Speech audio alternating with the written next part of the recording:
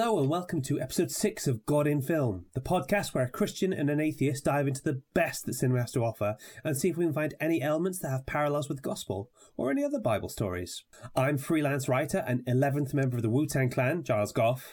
And I'm filmmaker and answer to all of your problems, Phil Coleman. And during this period of Coronageddon, we'll be trying to hold off the desire to bake industrial levels of banana bread by sticking our film geek robes on to analyse the faith parallels in the Harry Potter series, with a specific look at the Deathly Hallows. We'll be looking at the correlation between mudbloods and Samaritans, and why people who think that Harry Potter promotes the occult probably need a nice sit down where they can cool off with a cup of tea and a biscuit. Phil, which Hogwarts house are you in? I took the Pottermore quiz a while back because Elise wanted to know, and it turns out I'm in Slytherin, and I was quite disappointed by that. That is, you're not though. I know, I don't think I am either, but apparently the gods of Pottermore have spoken and I'm in the green robes. I don't understand why. There is, with some young people these days, Slytherin is cool. I'm not okay with that. I think that needs to be burnt in a fire. I'm quite conflicted on this point because when I first went on Pottermore, I'm fairly certain I got sorted into Gryffindor, and for me, that felt about right. But in the intervening years, I think they changed the format, and when I took the quiz again, I ended up in Ravenclaw, and frankly, I'm not sure how to feel about that. I mean, how accurate is this quiz? That's what I want to know, because I wonder if I take it again, would I be in Slytherin? So I might test that after this podcast.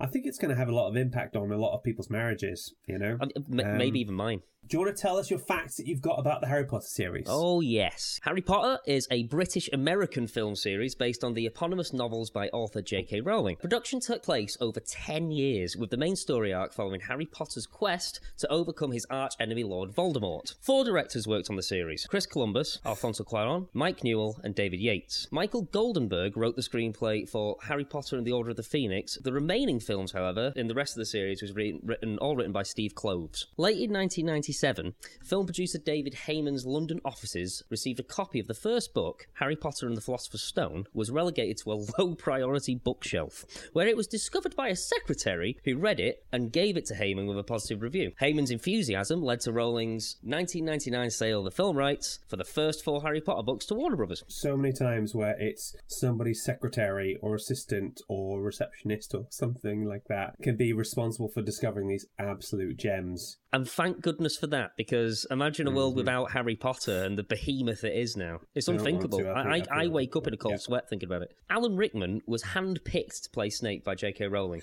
and received special instructions from her about his character. Rowling even provided him with vital details about Snape's backstory, not revealed until the final novel, which hadn't been written at that point. So, the Hogwarts motto, Draco Dormiens Nunquam Titilandus, means never tickle a sleeping dragon.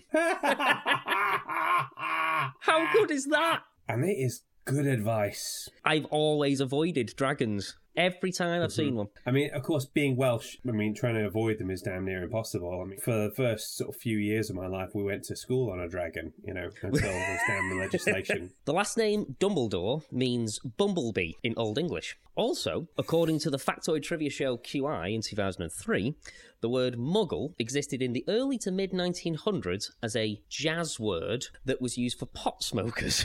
Can you imagine if we still use that today, considering Harry Potter? Look at that bunch of muggles over there. Yeah, I like it. The floor in the Great Hall is made of York stone. Production designer Stuart Craig had the foresight to invest a significant amount of his design budget on the stone. While this decision was questioned at the time, it proved to be a wise one, as the stone was durable enough to withstand the footsteps of hundreds of actors and actresses, as well as several camera crews over the next decade to film the entire series. It's that sort of forward thinking that I really like in filmmaking. It's all problem solving. During filming, Daniel Radcliffe changed the screen language on Robbie Coltrane's mobile phone to Turkish. Coltrane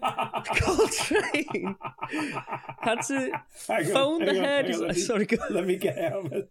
You could just imagine tiny little Daniel Radcliffe just there, just kind of like, this'll get him. It's so funny.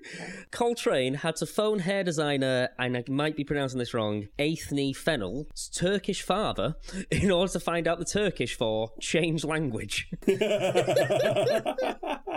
Which is just wonderful. Anyway, J.K. Rowling previously stated that the T in Voldemort is silent, as it is in the French word for death, more. Jim Dale pronounced it so in the US audiobooks that came before the release of the movie, where the characters pronounced the T. After this, Dale changed his audiobook pronunciation accordingly. Not being a French speaker, I did not know that Mort was meant to be pronounced like that. So yeah, no, I did know that, but it wasn't obvious to me at the time because it was just Voldemort, just his name. It's all one thing. I didn't think about splitting it up or anything. I wasn't looking at it linguistically. Yeah. Steve Kloves was nervous when he first met J.K. Rowling. Rowling admitted that she was really ready to hate this Steve Kloves, but recalled her initial meeting with him. The first time I met him, he said to me, "You know who my favourite character is?" And I thought, "You're going to say Ron. I know you're going to say Ron." But he said Hermione, and I just kind of melted.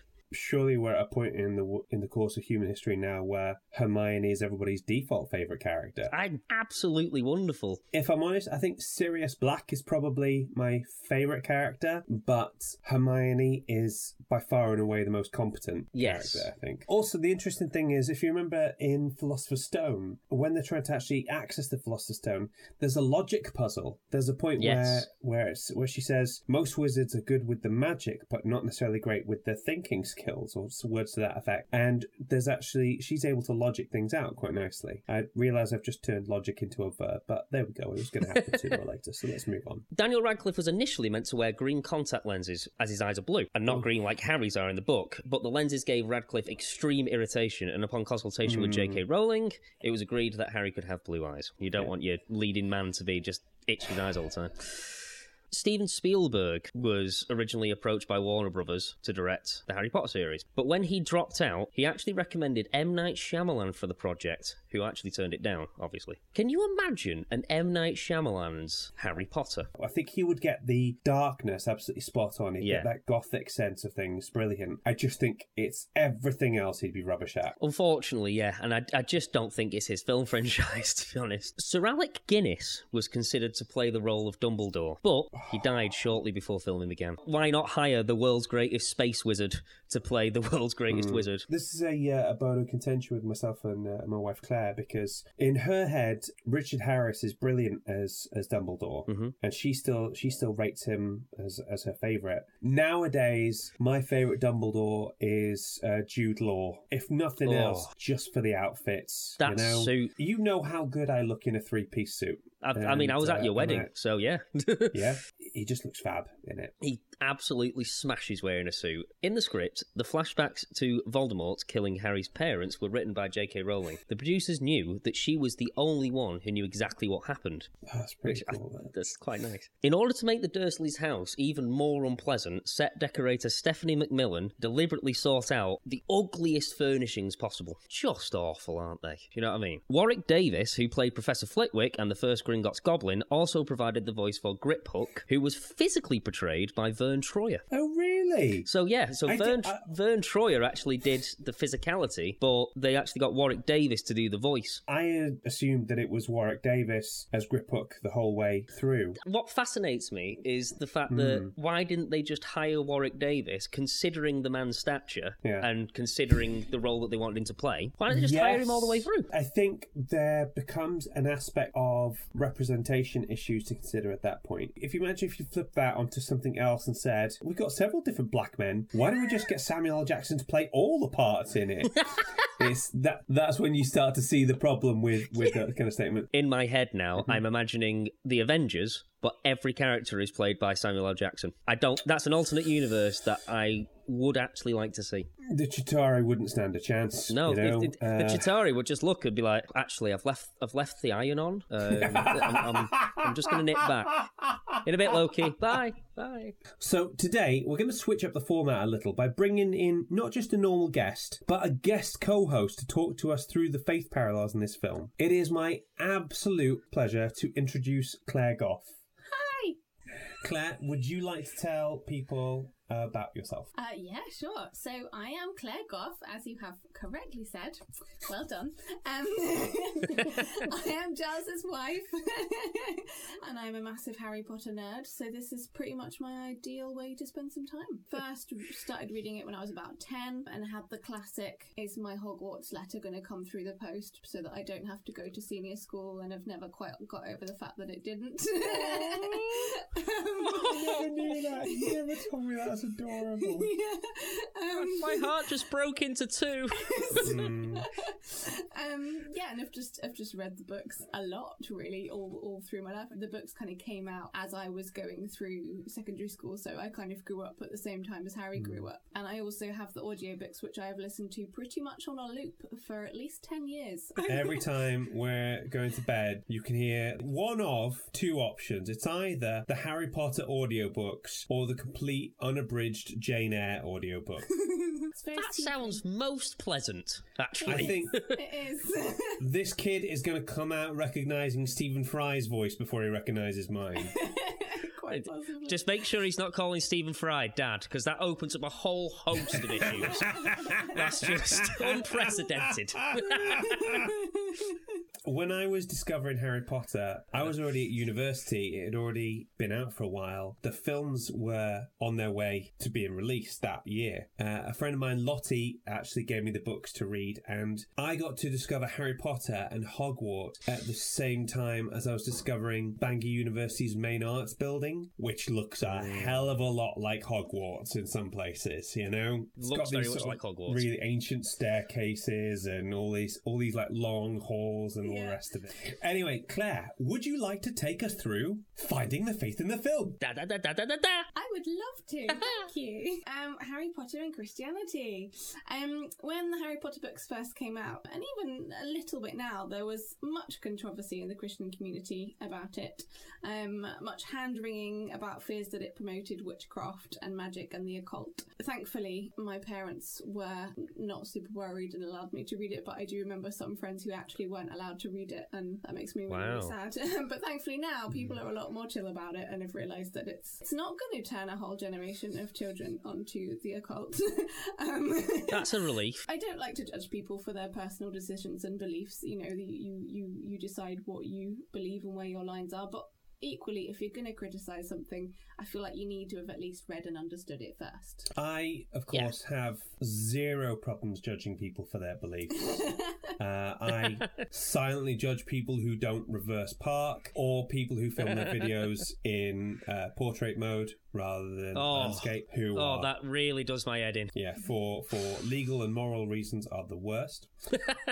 I think the author beats the critic every time. It is easy to look at something and take it apart and analyse it, sometimes to rubbish it and the rest of it, whereas it's really difficult to make something. So I feel like criticising Harry Potter, you are really just developing like a little cottage industry. You develop this little moral outrage and then you tell people all the reasons why it's terrible and it's horrible and all the rest of it. And then people buy your books, and the primary reason being that they don't like it is because of the overuse of magic in it. Yeah. But magic is used fairly heavily in the Chronicles of Narnia, and yet that's not really much of an issue. If you're going to try and take magic out of children's books, then there's going to be few children's books left. I mean, I grew up reading The Worst Witch, which I absolutely loved, and it's just, it creates a fun world in which to have stories with the magic as a sort of surround cushion to make it more fun and interesting, which I kind of think is what happens with Harry Potter. Yeah. And I think the term witch or wizard, just in general, conjures up images of Halloween and people boiling up frogs' legs in a big cauldron, that kind of thing. And, you know, if that's what people attribute first, then, well, there you go. They're going to see it as a negative rather than a positive. It's a delightful subculture thing that I think, for the most part, we've left in the past these days. I do appreciate there are certain things about this particular issue that have some validity, but for the most part, I have very little patience for any moral outrage that's constructed just to get people's attention. Also, one of the things I love most about the Harry Potter stories is actually how it reflects the gospel and some of the central teachings of Christianity, which I am going to go on to now. I wasn't too keen on doing an episode on Harry Potter because I couldn't see the parallels quite as strongly. but I am really looking forward to being convinced otherwise. Yeah, I love it when you acknowledge that you're wrong, sweetie. As I was saying, one of the things I love most about Harry Potter is its promotion of the values of love, tolerance, acceptance, justice, sacrifice, and the triumph of good over evil. And there have actually been studies conducted which showed that children who have read Harry Potter show more empathy and compassion to marginalised groups. And J.K. Rowling herself has acknowledged that the series has intentional connections to Christianity. The really obvious ones that ties to the Christian story throughout Harry Potter, the theme of sacrifice being one of them. Loving sacrifice in the stories has a really deep power which is beyond the usual magic. The fact that Harry's mother dies to save him gives him protection from Voldemort, and part of the tragedy of his life is that so many people die to protect him. His parents, Sirius, Dumbledore, Dobby, Lupin, he loses loads of people who all basically throw themselves in front of the train, as it were, in order to protect him. And finally, Harry makes the ultimate sacrifice too and dies to protect his friends. Spoiler alert, he's not really dead. But if you don't know that, then... It was quite a bit touch and go. I remember reading the books and being like, this ain't going to end well? Yeah. Oh no, I'm not ready. Yeah, you just have a moment of, no! Don't! JK, I swear if you do this. Yeah, so obviously the concept of loving sacrifice as a gift to save others is pretty key to the gospel as well. And as the Bible says in John 15 verse 13, there is no greater love than to lay down one's life for one's friends. Harry's sacrifice for his friends and classmates protects them from Voldemort's power in the end, in the same way that Jesus' sacrifice protects us from death and the ramifications of sin. One of the parallels that I thought would be interesting to look at is the Garden of Gethsemane, when Jesus is kind of tormented and frightened when he's faced with the prospect of going to the cross. And one of the most powerful parts of the final film and book is Harry's walk into the Forbidden Forest when he knows that he's got to die. He finds out that he's a Horcrux, meaning that he's got part of Voldemort's soul living in him, so he has to be killed in order to finally defeat him. And the long walk he takes reminds me of Jesus in the Garden of Gethsemane, when he knows what has to happen, but because he's human, it doesn't stop him being scared or wishing there was another way out of it so that he didn't have to go through this. And the portrayal of Jesus there has always helped me to realise how completely human he was. His fear is so real and so normal for someone facing that kind of fate. And Harry too accepts his fate. He accepts that that's what he's got to do, but he's still as scared as any of us would be in the same situation. The book and the film differ a little bit. In the book, no one knows Harry's going. He doesn't tell anybody. He puts his invisibility cloak on and heads down there alone. In the film, he meets Ron and Hermione and tells them what he's going to do. Yeah, in the forest, Harry uses the resurrection stone to sort of bring back like echoes, ghost type things of his parents, Sirius and Lupin, to be with him, to give him the strength to do what he needs to do. And Jesus in the garden prays and spends time with his Father and the Holy Spirit to give him strength to do what he's got to do. But ultimately, though, none of his friends can help him. The disciples, there's not much they can do. In fact, they fall asleep. They're incredibly unhelpful. He has to meet this death alone in the same way that Harry has to. In the garden, he separates himself from the disciples and he is afraid and desperate. Yet, when the guards come to fetch him, he doesn't fight but accepts what has to happen. And in the same way, Harry accepts his fate and doesn't lift his wand to defend himself. In fact, he puts his wand in his pocket so that he's not tempted to try and fight back. We get a really visceral description of Harry's experiences in the book when he knows that he has to die, which they managed to some extent to portray in the film as well. It describes his awareness of his own body and his heartbeat and the limited number of beats it's got left, which is a really lovely and touching description. It's heavy. That's heavy. It really is. And in the same way, the descriptions of Jesus in the garden are really vivid. In Matthew 26:38, he says, "My soul is overwhelmed with sorrow to the point of death." And in Luke 22:44, it says, "Being in anguish, he prayed more earnestly, and his sweat was like drops of blood falling to the ground." And it also says in Luke that an angel from heaven appeared to him and strengthened him, which is similar to how these echoes of Harry's parents strengthen him to do what he has to do. when you explain it and you put them side by side, like it's very starkly clear to see parallels between it, and I think it shows just how powerful that scene is in the film. If it can remind you of like the Bible, biggest story ever, then it's got some merit, I would say. Well, it's interesting. We talk about the Garden of Gethsemane. I think is possibly one of the most popular scenes in the entire Passion story, because it's this sense of like a calm before the storm. And if you think about it, that is a storytelling trope that is repeated throughout pretty much all of storytelling history. If you think about it, like in Henry V, Hal goes out to walk in amongst his troops the night before the battle, and we have this sort of sense of quiet reflection going all the way through up to even Game of Thrones and its last season. That sense of doubt has been something that I think is always stuck with me. I think a lot of Christians the world over would agree with that. So one of the other things that I wanted to look at was the radical acceptance of outsiders as a shared theme between the Gospel and the Harry Potter series. So like Jesus's acceptance and love for lepers, tax collectors and prostitutes, all the people that would normally be very much on the outside of society, the Harry Potter films and books encourage acceptance of those who are different to you. Muggle-born witches and wizards are often looked down on because they're not so-called pure-blood wizards and witches. Hagrid is shamed for being a half-giant. Magical creatures such as centaurs and goblins and house elves have been persecuted by the wizarding world for centuries due to being different. Lupin, Remus Lupin, one of my favourite characters, is persecuted for being a werewolf. And J.K. Rowling actually said that werewolves were a metaphor for illnesses that carry stigma, such as HIV and AIDS. I totally see it, actually. I totally see it now, but that's not something I would have drawn a conclusion to. Yeah, I find that really fascinating. I like that. And Harry and his friends' acceptance of Lupin can really be compared to Jesus' acceptance of lepers, who were, the equivalent of the day, were real outcasts in society, and nobody really wanted to go near them. Right. House elves in the Harry Potter series in particular get a really raw deal, and Hermione... They really do. They really do. If they've got to be given a sock, then they think, oh, thank goodness for that. I've finally got a sock.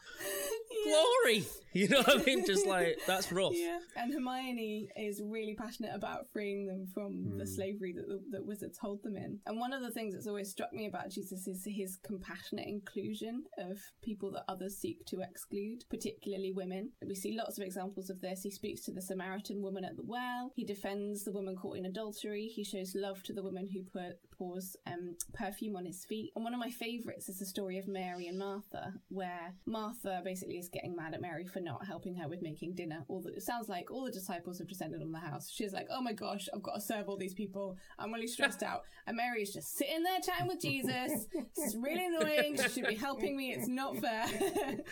And I always kind of identified with that until I heard an alternative interpretation of this, where Mary's posture, as it's described, is she's sitting at Jesus' feet while he's speaking to her. And this was a particular position that was demonstrative of a student learning from a rabbi. So one interpretation of this is that Jesus was defending her right to learn from him. I really love that interpretation. So he's kind of saying, no, she doesn't have to make the dinner. She can sit here and learn like a student, and she has a right to do that, which I love.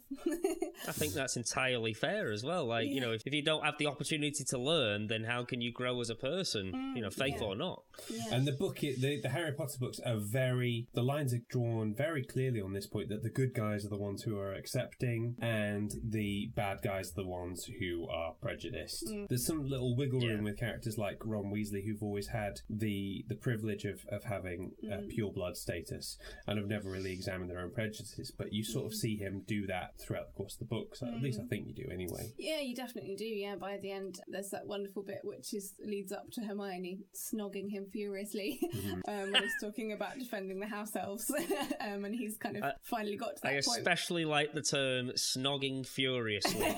yeah, there's a lot of that in this household. I don't need to know anymore. Thank you. No, you do, and that'll be covered in our next podcast. What, is this a different podcast? At Home with Jigger and Clash. Oh no! I was a little bit disappointed actually that the film changed that. The point where they kiss is when they've just destroyed a Horcrux, which is lovely. But in the books, the reason Hermione kisses Ron is because he talks about making sure that the house elves get out safely, and I always thought that was a really lovely moment, and I was really sad that they missed that. That's so cute. We're going to have a separate podcast about all the things that Claire is disappointed with in the film series. And that will be 15 hours long. Yes. I mean, I don't want to be one of these people that slams the film relentlessly, because they do some things really well. Some of it is great, but any big Harry Potter fans, if I say, "Harry, did you put your name in the Goblet of Fire?" will instantly know what I mean and understand the rage that I feel. Did you do that in the cinema? I hope so. Just to echo a point you said, that whenever church or churches want to exclude a certain people or a subgroup and say that your God's forgiveness only goes so far, you can't be what you are, I tend to find that Jesus went wherever the excluded people were. Jesus encouraged his followers, even beyond his death, to sort of go to the Gentiles, to go to the people that weren't considered worthy. And I think that's really important and a really strong message that the books and obviously the gospel share. I mean, for whether you believe in God or not, just be a good person, you know, or at least try your best. If it doesn't come natural to you, just accept everyone. There are actually even some Bible verses that turn up in Harry Potter, believe it or not. The tombstone of Lily and James Potter, which we see when Harry and Hermione go to Godric's Hollow, has a Bible verse inscribed on it, which is 1 Corinthians 15 verse 26. The last enemy that shall be destroyed is death. And this is referring to life beyond death, the fact that death is not the end. And death is a big part of the Harry Potter books, apart from the fact that a lot of people die. It's really... Yeah, it is just littered with death. Yeah, it's just really tripped over a bit of death again. Yeah. Great. And Dumbledore is adamant that death is not something to be feared. He says that to the well-organised mind, death is but the next great adventure, which is a fantastic quote. Amen. But that doesn't mean that there isn't a great deal of anger experienced when loved ones die, naturally. At the end of the Order of the Phoenix in the Ministry of Magic, we see the place where the Department of Mysteries are studying death. And this is represented by a veil fluttering in an archway. And this, first of all, shows how thin the barrier is between this life and the next. That it's nothing but a fluttering veil. And we all remember the absolutely heartbreaking moment when Sirius falls through the veil. And Harry is convinced that at any moment he's going to reappear again. And he doesn't accept at first that he is gone. It's really sad. I read that 17 years ago. Not ready to talk about it yet. And actually, I think that is a moment that the film does really, really well, actually. I was just about to say that. I remember that part in the film, because I've actually seen that scene recently. It's just so heartbreaking, the way he just sort of goes away. It's like when you see like a lion cub go up to like their dead mum and just be like, get up, please. You know, it's just, it's awful. Yeah. And you just have Harry just kind of screaming for him and not believing that he's gone, and it is absolutely tragic. At the moment when Jesus dies, the veil in the temple is torn in two, which represents the destruction of the barrier between us and God, which is a massive moment. Phil, how familiar are you with the idea of the veil in the temple? Not as familiar as I could be. Essentially, in the sort of first century synagogue that they'd have in Jerusalem, there would be different sections within the temple. So if you were a Gentile, you could go, let's say, this far, you know, and if you're a Jewish woman, you can go this far. And if you're a Jewish man, you can go this far. But then you can only get further if you're a priest. And then we eventually get to a certain point, the smallest bit, which is the Holy of Holies, effectively, where it's surrounded by a very thick, very heavy curtain. It would be once a year, the head priest would go into this place surrounded with this curtain, this veil. Where the idea is that would be where you could experience God directly. Yeah, essentially that is the place where God dwells in the temple. Where God dwells. One of the lines right after Jesus dies in the Gospels is that the skies turn black and the curtain in the temple, or the veil in the temple, is torn in two. And what that signifies is that God isn't just in this small little place anymore. God is everywhere. Effectively, yeah, kind of it tears down the barrier between people and God, really, so that we can speak to him directly, which is awesome. And it reminds me of the Bifrost from Thor. You know what I mean? Like that's the only place where you can cross from one place to another. You know what I mean? Although I imagine it's not anywhere near as neon and glitzy. Who knows? I'd like to believe it's like a disco. I mean, that's how most biblical interpretations of heaven are. That there's a massive glitter ball, confetti cannons going off as soon as everyone sort of gets to meet their maker. Yeah, that's how I imagined it anyway. Yeah, so beyond the veil is a phrase that actually comes from this veil that existed in the Jewish temple. Kind of, beyond the veil is death or something super mysterious. You don't know what it is. And I think it's really interesting that J.K. Rowling chose a veil in an archway to represent death. And I wonder if she maybe got that parallel from there, which is fascinating. I think it's safe to say that there was definitely, like some parallels there. All that really shows is that the Bible and Christianity exists within the Harry Potter world just as much as it does in us, and that Christianity can take as much or as little impact on people's lives as it does here. Yeah, for sure. I think that's sort of grounds the Harry Potter universe a lot as well. You could just have this fantastical story about wizards flying around on broomsticks and catching golden balls with feathers on it, but it gives you a connection, gives you a thing to grab onto to bring you into the world, like a real world, like a belief system that the audience can sort of grab onto and just sort of like bring themselves in. Well, one thing to factor in, and this is the sort of thing that a lot of critics would say, was how does this work? Because there are specific references in the Bible against occult and divination. So how can magic and Harry Potter reconcile? And first of all, we need to reiterate for the billionth time that magic in these books is a story device. It is something you use to tell a story. It's fiction. It's fiction. But the other thing I wanted to point out was that at one point it was absolute heresy to say that the earth revolved around the sun and to be a Christian. Those two things were absolutely irreconcilable. So the thing I wanted to point out is that faith and our idea of faith can evolve. It takes a long time to do it, but it can. There are some things that are undeniable, such as the sun. So, you see it every day. It's not just a light bulb. Another thing I wanted to have a little look at was the depiction of the afterlife. So we see in the Deathly Hallows that Harry, after sacrificing himself for those he loves, arrives clean and whole and free from all physical imperfection in delightful, clean, heaven-like version of King's Cross Station. It's had a lick of paint. Yeah, for sure. It's all light and heavenly, and he's greeted by Dumbledore with love. And this is compared with the representation of Voldemort that is there, who is this damaged, raw, pathetic little creature, which is quite disturbing, actually, which reflects the decisions he made in his life. And it just demonstrates that the choices we make have long-lasting ramifications. And what we see of Voldemort in King's Cross Station at the end of Deathly Hallows is the consequence of unrepented sin. It's interesting that the one way to put your soul back together after creating a Horcrux, as explained in Harry Potter, is true remorse. And this aligns with the Christian message that in order to be forgiven and set free from the effects of wrongdoing, you have to truly repent of what you have done. There's two things I just wanted to maybe explain there, because, and I'm not a theologian, I don't have the Bible verses to hand, but there's this belief that when you get to heaven, you have a new body, you're made completely whole. And for people like myself who have long-term injuries, or people who are dealing with like chronic illnesses, that's always something that people kind of hold on to. I heard that they tune in to our podcast up there, and God's he's got a few things to say. He's just like, no, guys, that's not how it's like this. Yeah. If you have anything to say, there is so much wrong with what I just said. I'm so sorry. Father God, if you have any issues with what we've said, please let us know in the comments. I can imagine that. Anyway. I have just a couple more points to make. Okay.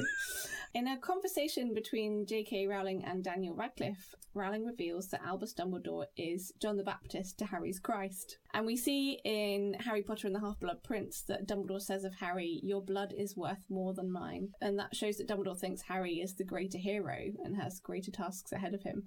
So it's a little bit tenuous, I think, but you could argue that Dumbledore starts the work of destroying Horcruxes and then passes the baton to Harry in the way John the Baptist prepares the way for Jesus and then steps aside to make way for his greater work, which I thought that was interesting, especially that J.K. herself kind of saw it that way. In the same way that Jesus wasn't able to start his ministry until he'd been baptized by John, Harry isn't able to defeat Voldemort until he's been educated and thoroughly prepared by Dumbledore in order to do the task. So I think that's a really nice parallel, and I like that. Yeah. The last thing I wanted to have a look at was the importance of choice and free will. Dumbledore says to Harry in the Chamber of Secrets, "It is not our abilities that show what we truly are, it is our choices." This is when Harry is stressing out that he has these certain similarities to Voldemort, and the Sorting Hat wanted to put him in Slytherin, but instead he chose to be in Gryffindor. And Dumbledore says, "No, that's the point.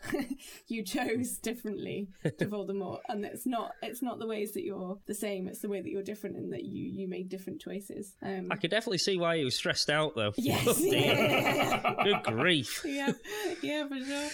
And I know in a previous episode you were discussing predestination. It melted our brains. Flashbacks. You weren't there, man. Oh man, honestly, it was. However, we're having flashbacks. It's okay. Like it's in okay. Arrival. Most Christians will agree the element of choice and free will is actually really key to our faith. You can't be forced to believe something. You have to choose. You have to make the choice. And Jesus tries to encourage people to choose the way of life, which means following him. In Harry Potter, there is the choice, as Dumbledore says, between what is right and what is easy. You can stand up against the Death Eaters and Voldemort and possibly die, or you can give in. In Matthew 7:13, Jesus gives the choice between entering through the narrow and the wide gate. Small is the gate and narrow the road that leads to life. In the same way, following him is not always the easy choice. Clearly, I don't need to be here anymore. Next episode, Claire will be replacing Giles. Claire, that was really, really cool. I really enjoyed that. And especially that last one as well. It's clear. It's completely clear, that distinction. I have actually nothing else to add other than, yes, I get it. Yeah.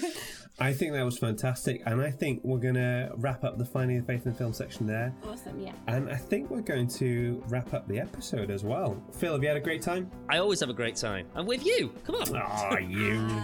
Flash, have you had a great time? I've had such a great time. I'm talking about Harry Potter. Why would I not have a great time? Yeah, fair point. And I always have a great time when you're near. So, you. Yeah. Aww, I'm going to cry. She might let me sleep in the house now. Listeners, we really hope you've enjoyed yourself, and we hope you tune in next week when we're going to be looking at Star Trek with a particular focus on Star Trek The Wrath of Khan. Why don't you join us for that? Oh, yeah. I know, yes. Right? Yeah. Somebody here hasn't seen Wrath of Khan yet. I think this might be the excuse to watch it. Okay, have a great week, and we'll see you soon. All that remains to say is Expelliarmus! Yes, that's true. Expecto Patronum.